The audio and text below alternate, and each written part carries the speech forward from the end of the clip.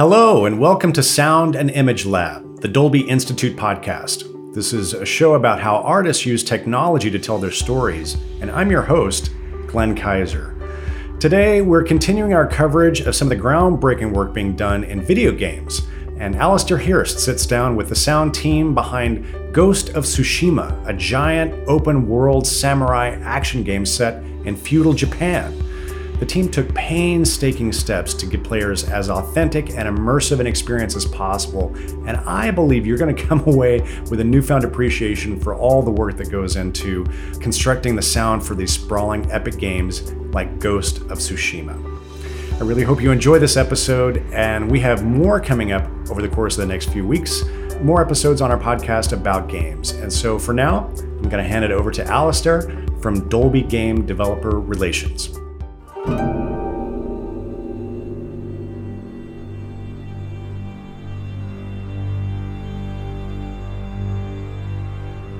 Hi, I'm Alistair Hirst, the Senior Game Developer Relations Manager at Dolby. I'm very pleased today to be bringing you some of the sound team who worked on Ghost of Tsushima, a game that I think will become a classic. And today we have the Dr. Reverend Bradley Meyer, who is the audio director on the game, Apurva Bansal, Senior Programmer, Adam Ledbetter, who is the supervising sound designer at Sony Product Development Group, and Andrew Baresh, Senior Music Editor at Sony Product Development. So this game, to me, it seems like everything came together on this game. Making games is hard and you don't always get everything aligning, but in this game, you know, the game design, the audio, the art, all that stuff seemed to line up and create a real classic here. Beautiful world, interesting characters. And so I'm curious, Brad, how long was this game in development? Yeah, we started in, I think, early 2016 is when we began pre-production on it. So it came out in July of 2020. So it was, about 5 years went on from beginning to end. But yeah, that was it. We started with a really pretty small team. The audio team was actually just myself and a sound implementer at that point. And then we brought on a senior sound designer, Josh Lord. We hired him maybe 6 months in. And then we relied on Sony Product Development Group for a lot of help. Andrew was actually on the team from the beginning as well. But, kind of as we were formulating composer ideas and how the music would work. But it was a very small team at the beginning. Great. So how did you onboard new members? How did you bring them on so they understood the vision of the game and keep everything aligned?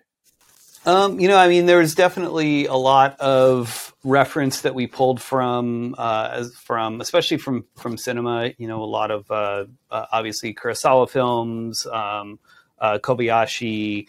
We also looked at 13 Assassins, which was a remake by Takashi Miike from the mid-2000s. And that was another one where, just watching that, you could kind of see that it's very grounded. And that was really a lot of what we were looking for was kind of that grounded aspect of a Yojimbo, Sanjuro, Ron, 13 Assassins.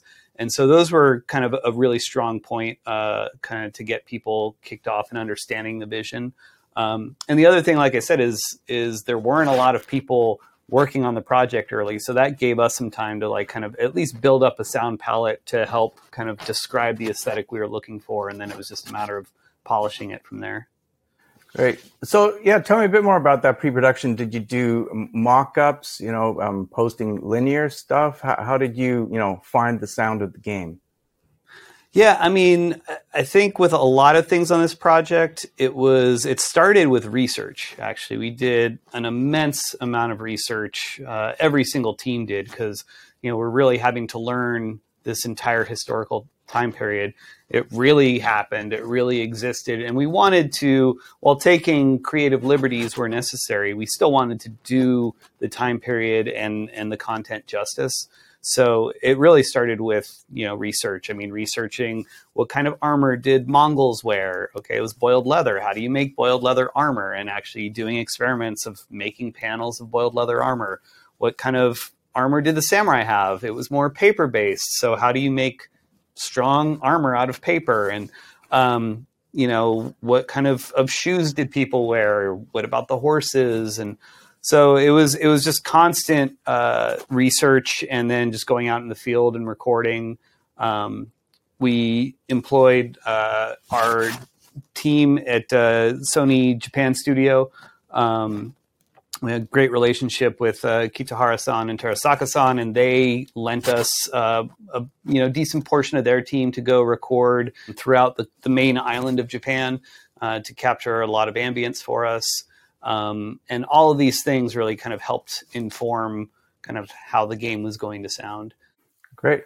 And in terms of identifying all the technical systems that you were going to have to build for this game, because obviously there were a lot of them, was that early on, or was that just as you moved through the process, discovering things that were missing? How did that process go? A little bit of both, but it was mostly early on. I mean, a couple prime examples were we knew we wanted to have a really deep music system. So, Andrew and Apoorva and I, we started talking early and trying to figure out kind of what the edges were where we were going to want to have, unique music or music changes. And so we started working with the system from Infamous Second Son and kind of building on that, making it more flexible.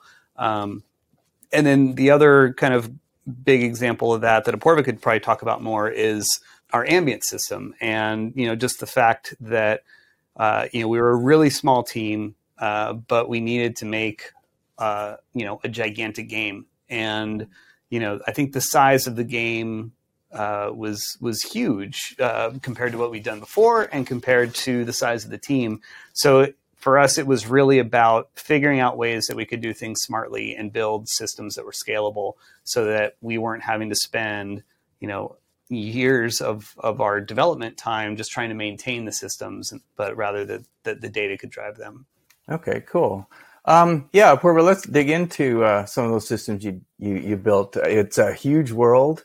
I'm curious, how did you scale up everything that you needed for that without losing flexibility and generality? What systems did you build for this game? Yeah, so I think the cornerstone of what we built that kind of represents the flexibility without loss of generality and like design agency was the ambient music system or ambient sound system.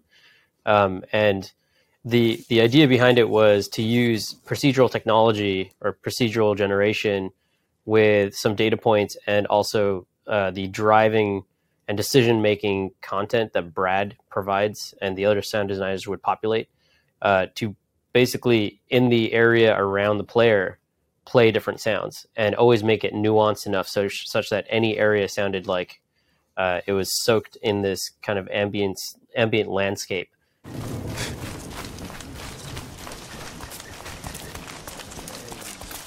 Down. We can take them. No. Remember Sago Bridge? We strike quietly, or they kill the monk. So it never seemed like the player was alone, unless we intentionally wanted them to feel alone. So it didn't matter where in the environment you would go, even if there was no enemies or other people, you always had this sidekick that was the environment or the ambience itself. And so the ambience, like the audio itself, did a really good job of playing off of what the visuals were and reinforced that kind of melancholic kind of journey that Jin has through the entire game. A lot of it comes down to making an authoring system that's easy enough for designers to use and doesn't eliminate the designer agency that exists. And so we use Excel sheets to drive what sort of information that was provided to the system. And then the runtime used that along with some statistics and probabilistic methods to generate what sounds would actually be played at runtime. And those two systems together, the kind of that authoring flow with the system together, produce the sounds that you hear. And these were for the different biomes that you moved, because there's tremendous variety in there. Yeah, absolutely. So the variety that we got was, as you suggested, on these different biomes. And so we actually authored an individual Excel spreadsheet for each biome, and each spreadsheet contained a list of all the possible sounds.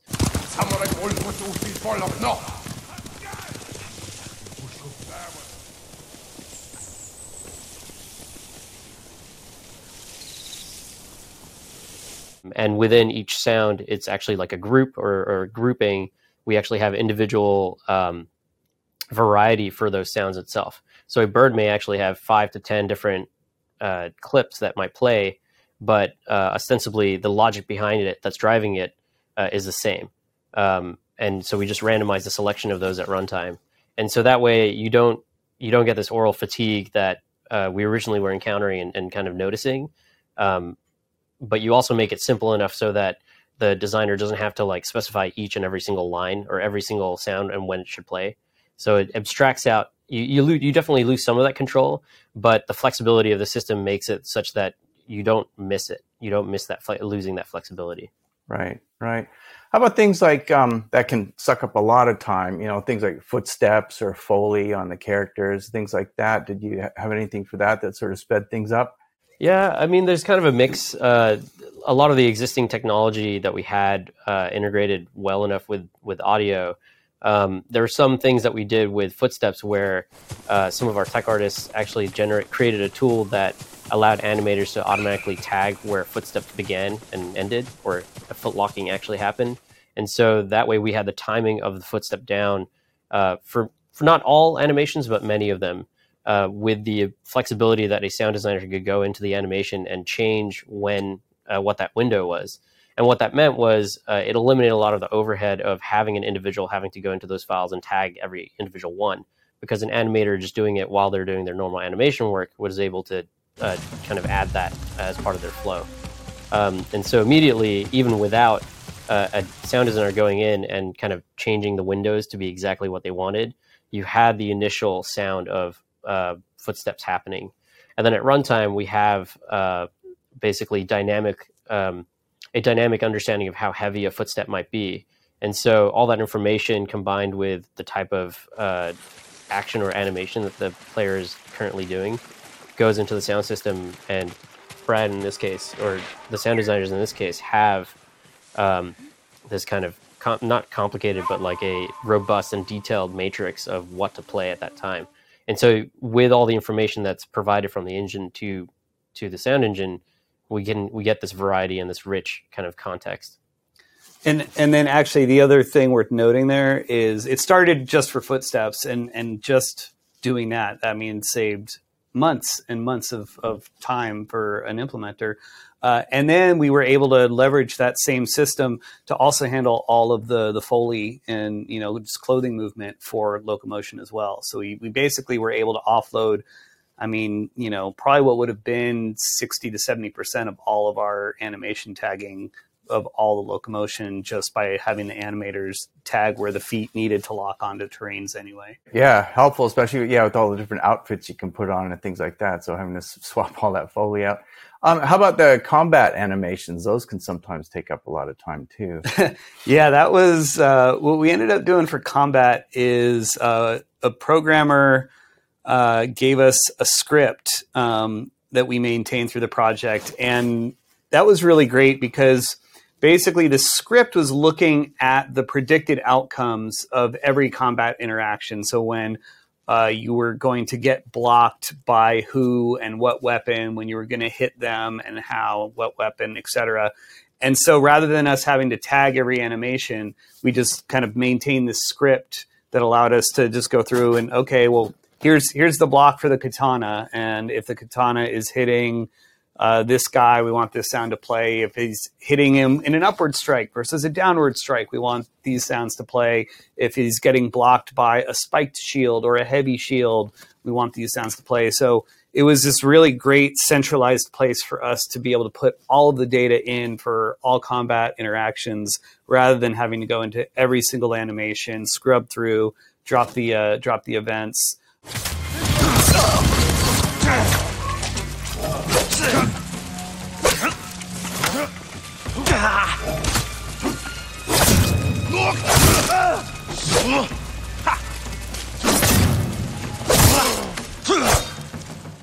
And the other really great thing about this is because it was a predictive system, we were actually able to start our sound effects just a hair early. I think we could offset it. I think we offset it by 60 milliseconds.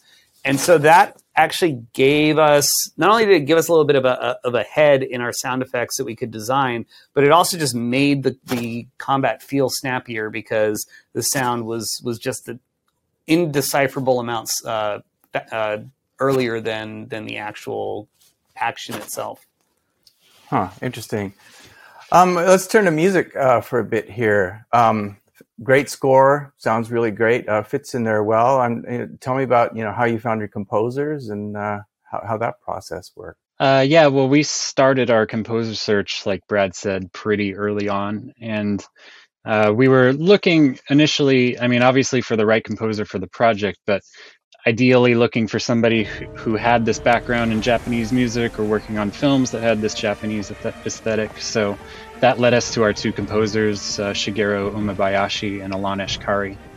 And we got them started, I don't know, maybe a couple of years before we shipped, writing music for the game, just putting some suites together and just getting a good idea of the sound of the game, how it's going to sound when you're exploring the island, what it's going to sound like in combat, how much of the Japanese aesthetic do we need to work in there versus the Hollywood score aesthetic.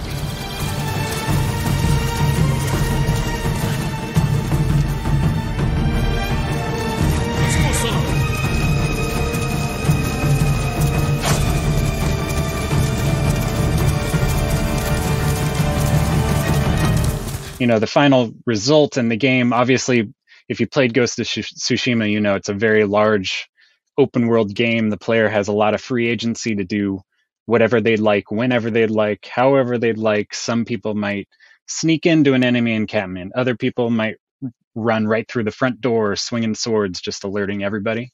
And so we need to take that music that we recorded and get it to scale appropriately to however a player is playing the game.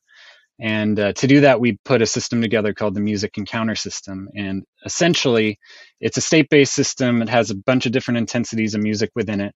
And we're looking at some criteria from the game, namely the distance between the player and any nearby enemies and the awareness states of those enemies. And so as you're getting closer or further from those enemies, and as they're becoming either more or less aware of you, the player, we're scaling that music up and down. Starting with, light explore music that might play if you're just wandering around the island, experiencing the beauty of Tsushima. And then it might get more and more tense and intense as you get closer to an enemy encampment and then engage with those enemies in combat. Interesting. So often a challenge with systems like that is the transitioning between the various sections of music to make it sound natural, which it does in the game. How did you approach that challenge? Yeah, well, that's sort of a big part of the process, right? We get the different intensities down, but then, how do we get between those smoothly? And we spend a lot of time, or our editors really spend a lot of time digging through the material that was recorded for these encounter system cues and putting together hundreds, maybe thousands of different transition pieces that'll get us from each intensity to the other intensity, like all the different combinations of intensities that can go back and forth.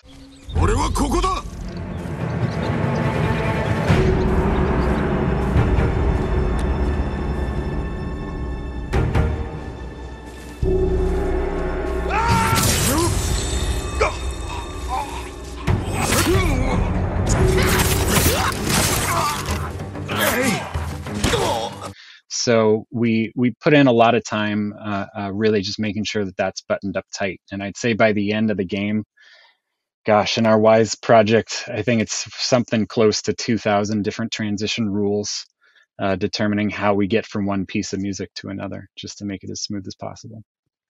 Wow, huge. Mm-hmm.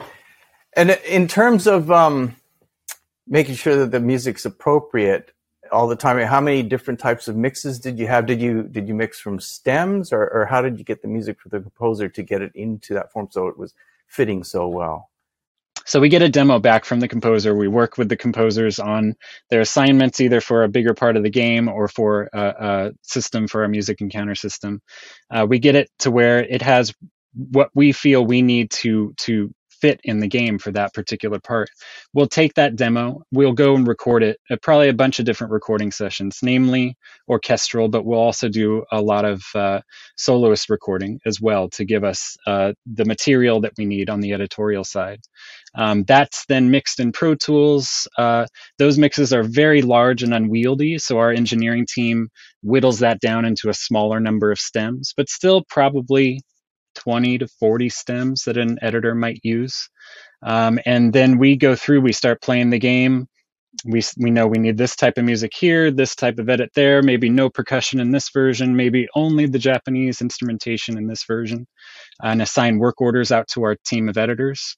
And they just start, going through on a stem level in Pro Tools, just getting us the little bits and pieces of music that we need to score the rest of the game.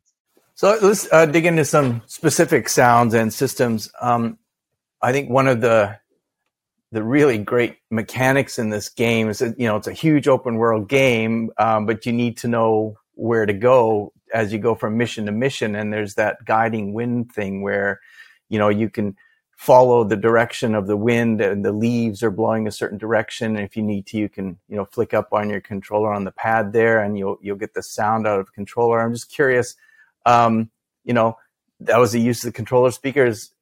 How did you come up with that?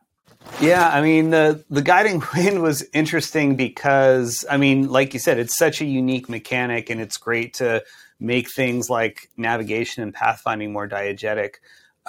For us, it was a huge challenge because wind was a really big part of the game in so many ways. There was the environmental wind, which, the wind was always blowing in the game. So there was always movement because that was really a core direction from art direction and creative directions, that the world must be alive and always moving. So we had to kind of contend with the kind of ambient wind. And then we had this additional wind that was kind of handling the navigation. So obviously super critical to gameplay.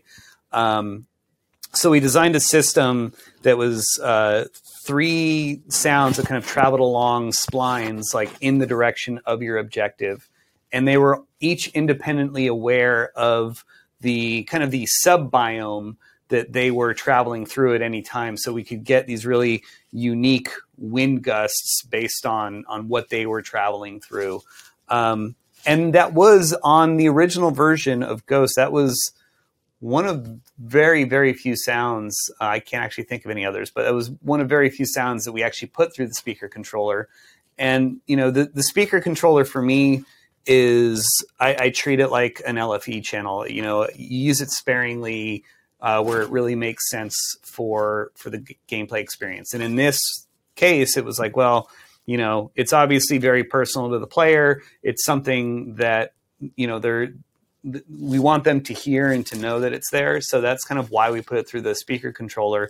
I think what worked creatively and why it worked so well is, kind of the fiction behind the guiding wind is that it kind of first appears in the game with Jin kind of asking the spirit of his father how he can find his uncle. And then this wind blows. And so to help differentiate it from the environmental wind, Josh Lord, our senior sound designer, and myself went down into our Foley room, and I have an immense flute and whistle collection because I have sadistic friends that always buy me flutes and whistles. So we went down to the Foley room and we recorded just me blowing poorly through every single one just to get these interesting, weird tonal elements of wind, but kind of having a little bit of a human sound to it. And Josh took all those and kind of created that very iconic kind of tonal element that makes the guiding wind feel and sound unique. And then I think for the director's cut on the PlayStation 5, the last thing that we added, which really adds a ton, is we had the positional sound, we had the sound in the controller speaker, and then for the PS5, we added a positional haptic. So you can actually feel the wind traveling through the controller in the direction that you're supposed to go. Huh, interesting. So another thing in the game that helps guide you to things is that golden bird, which, and it has such a distinctive sound. So as soon as you hear that, you're looking around for it to see where it's going to lead you to. I'm just curious, is that bird native to Japan? Where did you get your bird recordings? So it's a funny story because this is actually an example of sound driving content. So I actually recorded that bird in Sri Lanka, and it's a black-naped oriole. It's this beautiful yellow bird with a little black neck. And so I was in Sri Lanka and I'd set up my mics just recording this beautiful jungle. And when I was listening back to it, I heard that bird, and it was really just this beautiful, iconic sound, and it was well isolated, so I could actually extract it from the recording. And when we were starting to talk about the guide bird and what it should actually be, we obviously wanted it to be visually interesting so that the player could see it and know, oh, this is a special bird that I need to follow. And to me, it was also important. We have to, get something where we can actually have sounds for it. So we identified, I think, like 6 different birds that were visually interesting that do appear in Japan. And one of those was the black-naped oriole. So I lobbied really hard of like, can we just please use this bird? Because I've got some great sounds for it. It's very unique and stands out against, the lush, mostly green landscape or even the snowy landscapes that we had in Tsushima. So fortunately that won, and that's kind of how we ended up with that bird. Interesting. And the other bird sounds? The other bird sounds, most of them were recorded in Japan. Like I mentioned before, we had Sony Japan Studio help us out with a lot of that. Early on in pre-production, we had a small team travel to Japan, including Tsushima. And so I gave a recorder to our animation director, Billy, and I wasn't expecting him to get anything useful, but surprisingly he did. And then I managed to go to Japan for 10 days around Christmas and New Year's in 2017, I think. And just basically planned a whirlwind trip to just go to places and record specific species. So, going to Hokkaido so that we can get the red crane crowns because they're going to be in the game and we need that sound. It's very iconic. And getting whooper swans and getting the monkeys that we ended up having on Iki Island for the director's cut. So it was an amazing experience to get to visit Japan and just to be there and hear it. But that was where most of the wildlife came from. And then I guess there were a handful of birds where they asked for specific species that we did not have. And so I actually created those with my voice by listening to samples, actually getting samples of some birds, slowing them way down like 3 octaves, and then performing those slowed down versions and then speeding up my recordings of them. Woo! Woo! Woo! Woo! Woo! Woo! Woo! Woo! Woo! Woo! Woo! They were good enough for the game. They wouldn't fool an ornithologist, but nobody seemed to have noticed. Interesting. So the horse in the game, sort of your constant companion. I found, as I played the game, I developed this emotional attachment to my horse. It's my companion.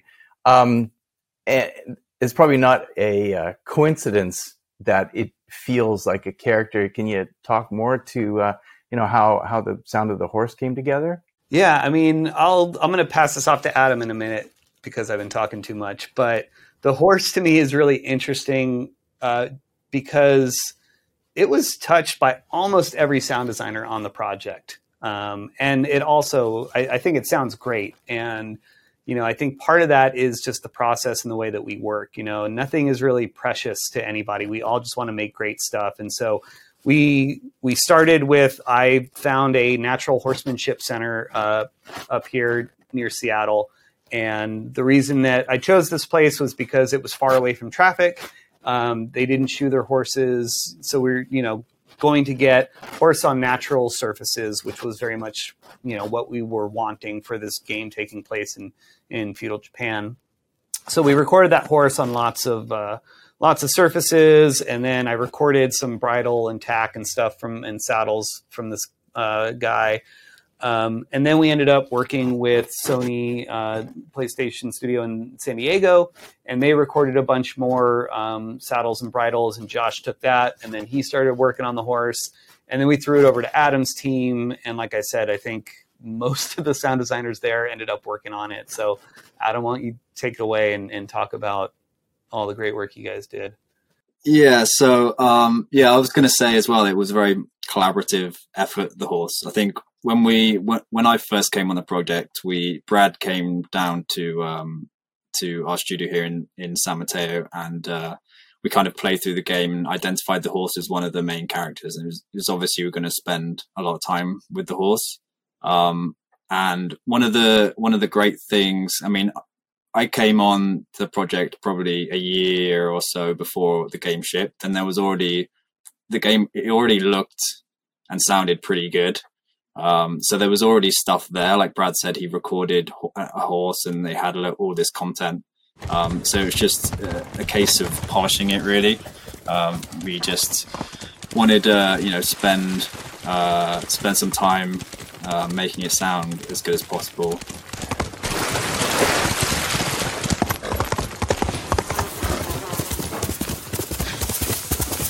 I know Rob Castro, one of our sound designers, worked on the breathing and all the vocalizations. I think he spent a couple of months doing that. And I worked on a bunch of footstep surfaces, lots of sweeteners. I think Mike Niederquell as well, one of our sound designers, also worked on some footstep stuff and some breathing stuff. So a lot of people worked on the horse. And it was a really important character, and I think we wanted to spend a decent amount of time getting it right. I think I had played another game kind of recently while I was working on it, which I wasn't too keen on the horse sound, so it was kind of fresh in my mind. Is like, I want to make this horse sound good. So yeah, we just spent a bunch of time with it.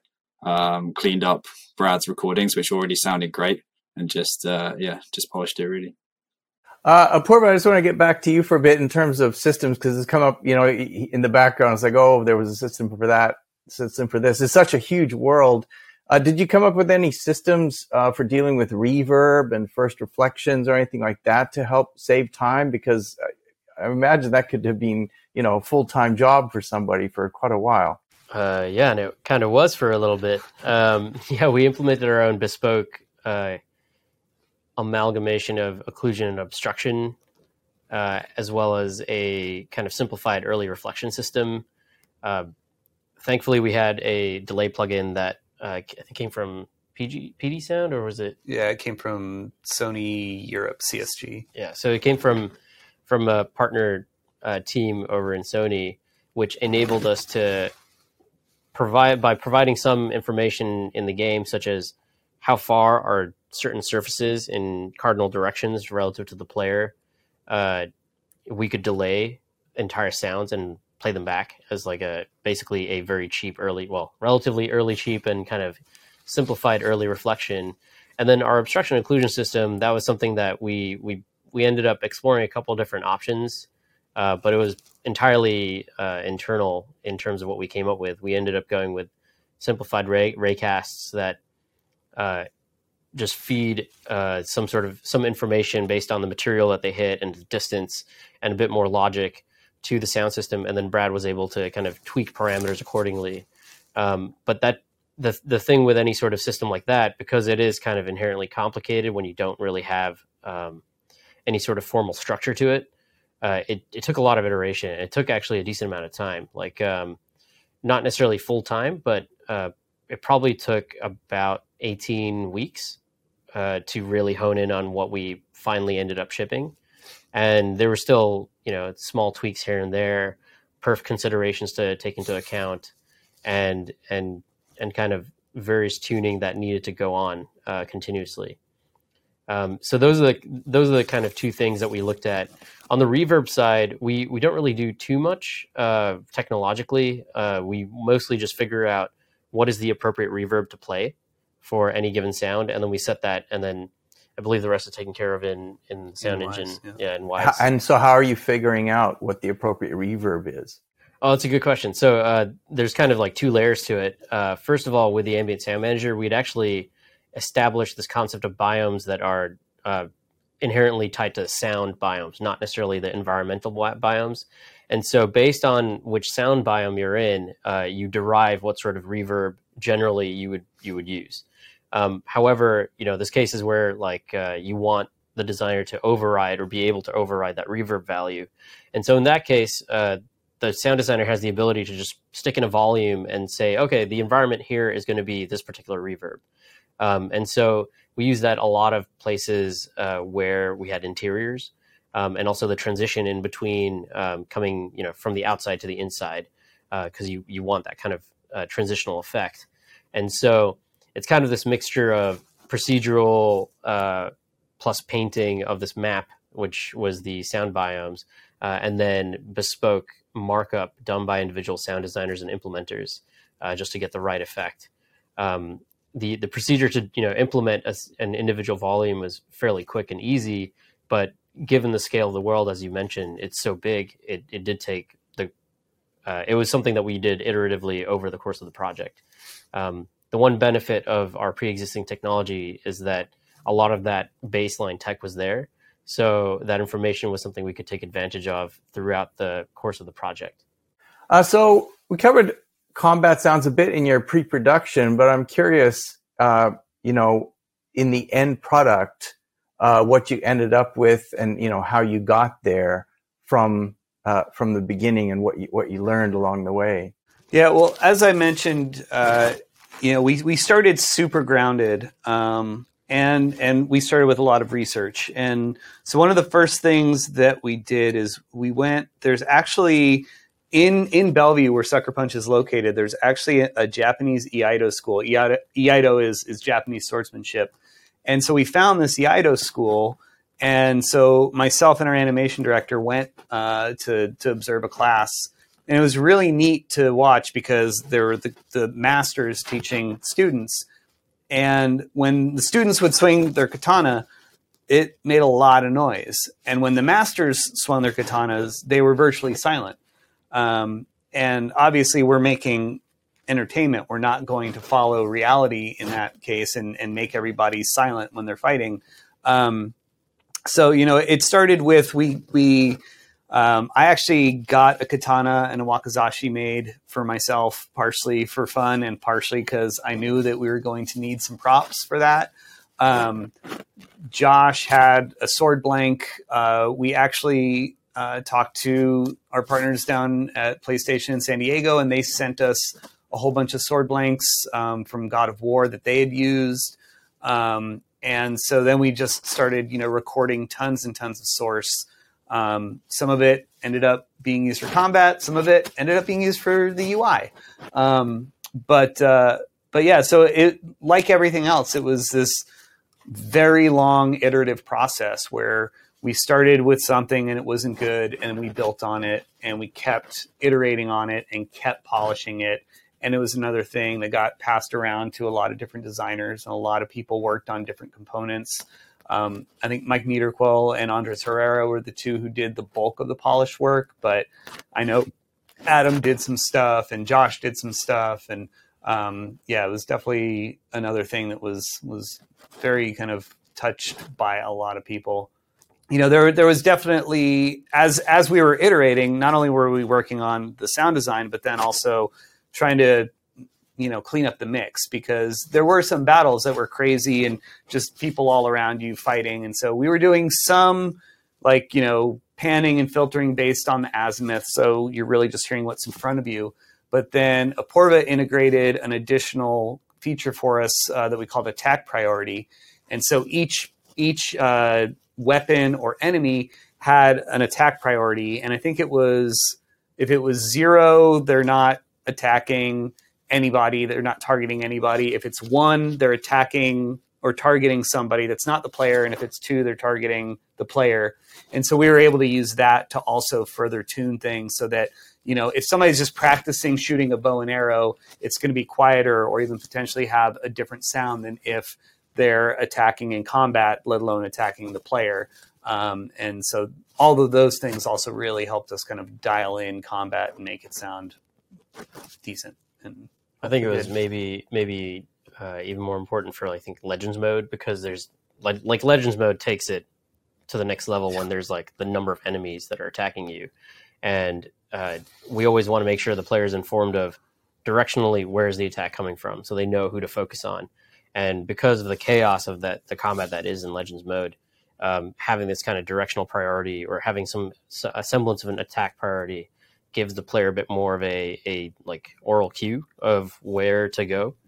And so I think that was mostly where I saw it, or I found it personally useful when I was playing the game. Yeah. And actually the other thing in Legends mode related to combat is the swords.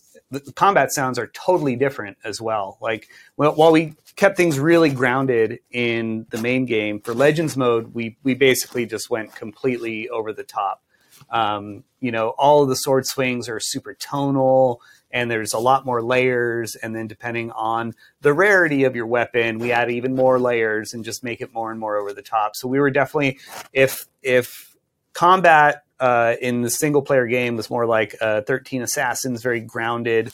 The combat in Legends mode was much more like just the total over the top martial arts films. And I think we actually used one called Rise of the Legend as a good kind of bar for just how much we were wanting to push combat in Legends mode. Cool. One area we haven't touched on is VO. Any interesting challenges with that came up with that, especially during the age of COVID? Yeah, I mean that was just another one where we were up against the wall of countries shutting down as we were trying to record all of our languages. So it was really, really challenging. And even for director's cut, there was some people were comfortable recording in the studios. Other people wanted and preferred to record at home. And so, just really hats off to our dialogue team and our localization team, because, I've played some games and you can really tell, like, oh, that must have been recorded at home. That line, yeah, I guess that wasn't recorded in the studio.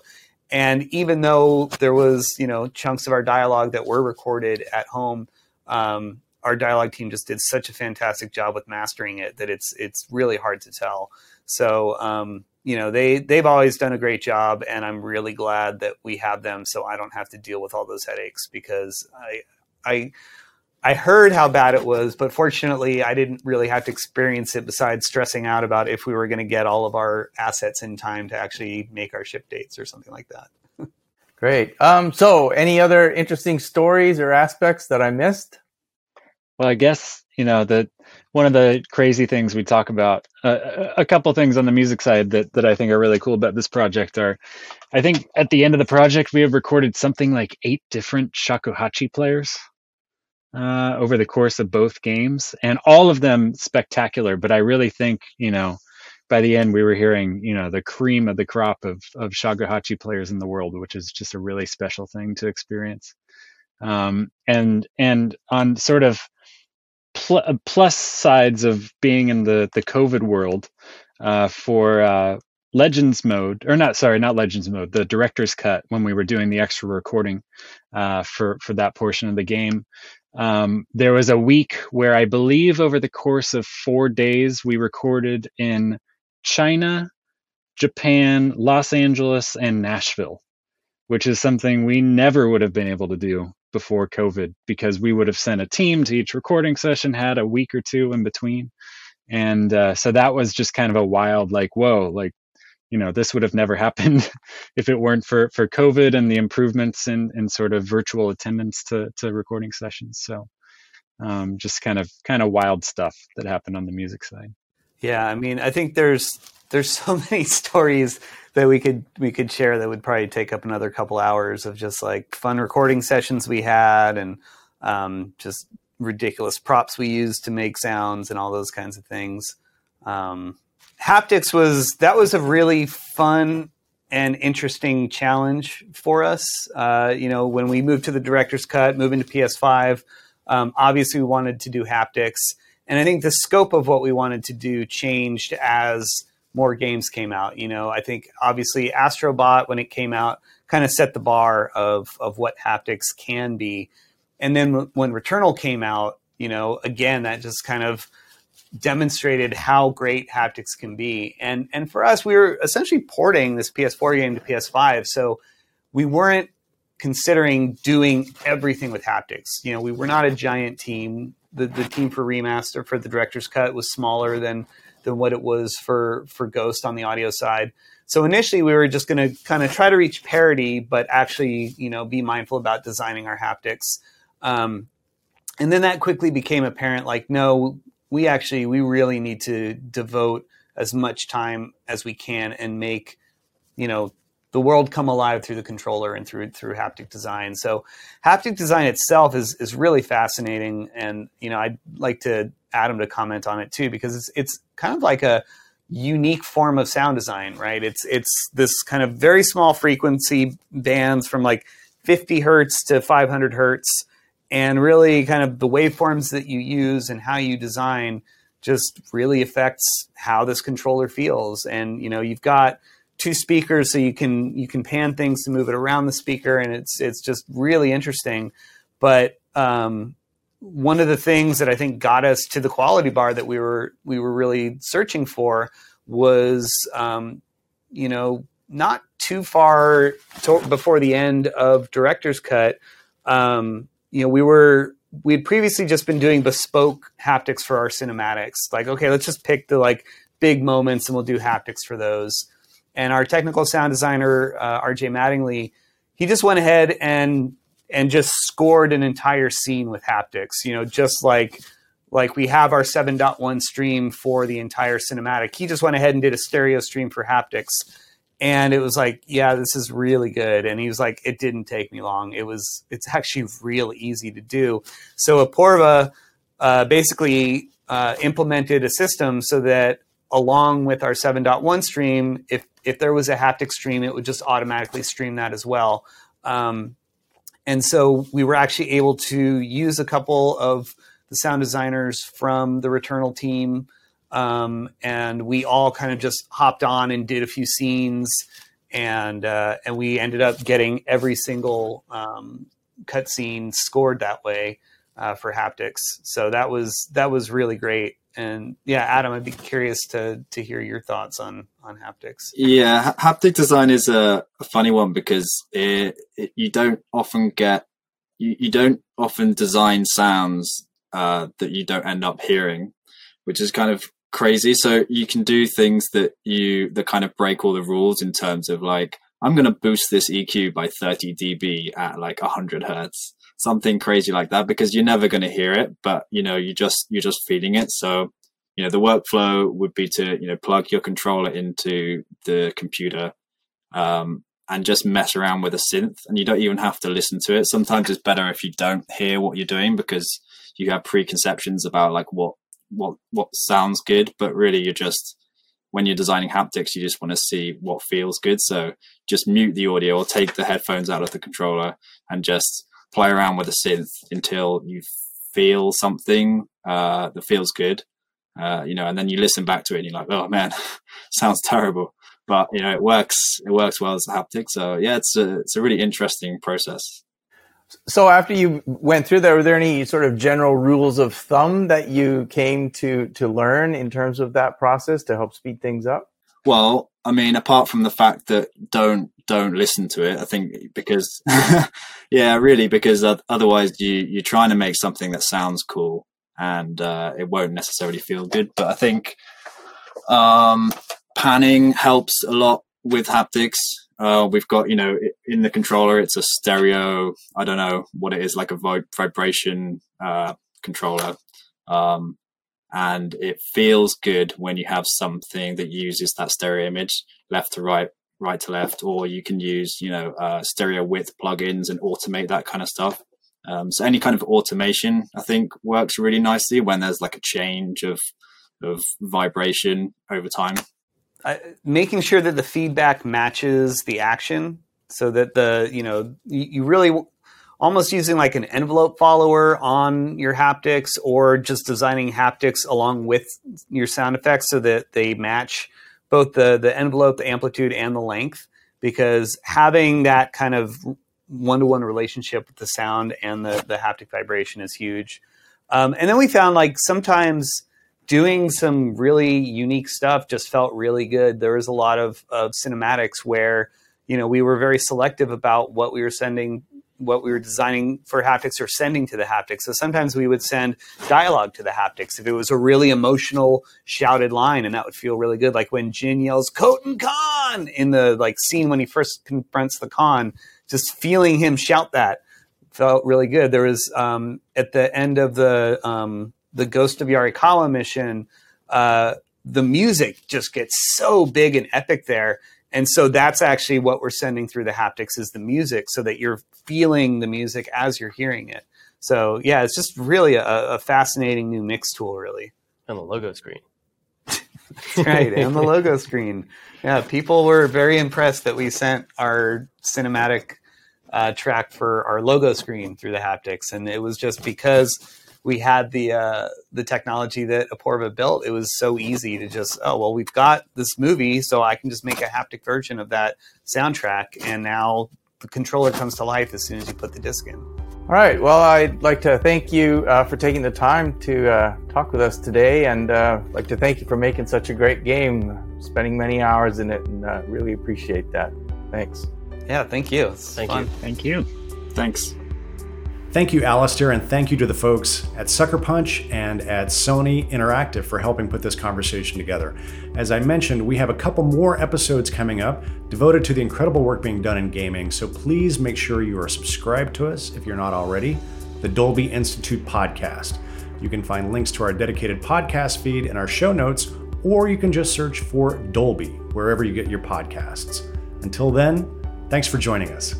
This has been Sound and Image Lab. It's brought to you by the Dolby Institute. I'm your host, Glenn Kaiser. Our producer and editor is Michael Coleman. Our executive producers are Amanda Schneider and Jack Ferry, with production support by Taylor Hines, and our production coordinator is Sunny Chen. Thank you for listening.